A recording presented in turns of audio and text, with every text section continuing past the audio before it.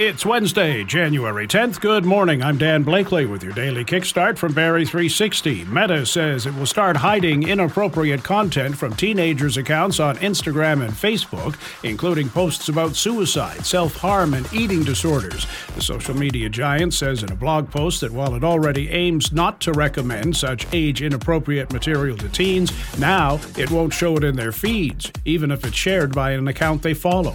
A judge in Ohio has ordered a temporary halt of a pending law that would require children to get parental consent to use social media apps. Lawyers for major tech companies argued the proposed law is vague and impedes the right of free speech.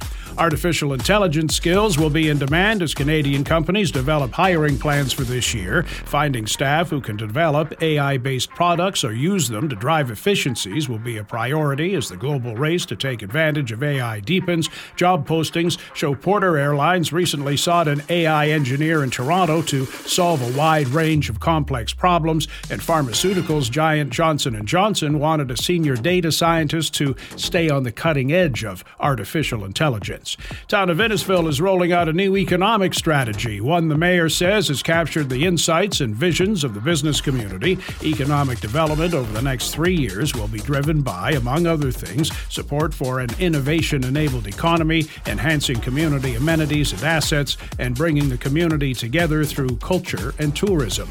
In an effort to prevent abuse by parents and some coaches, a minor soccer association in Quebec's eastern townships plans to equip referees with body cameras next season.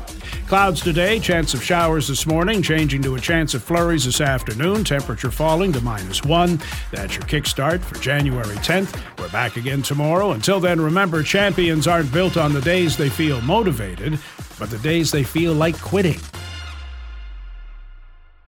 This episode is brought to you by Shopify.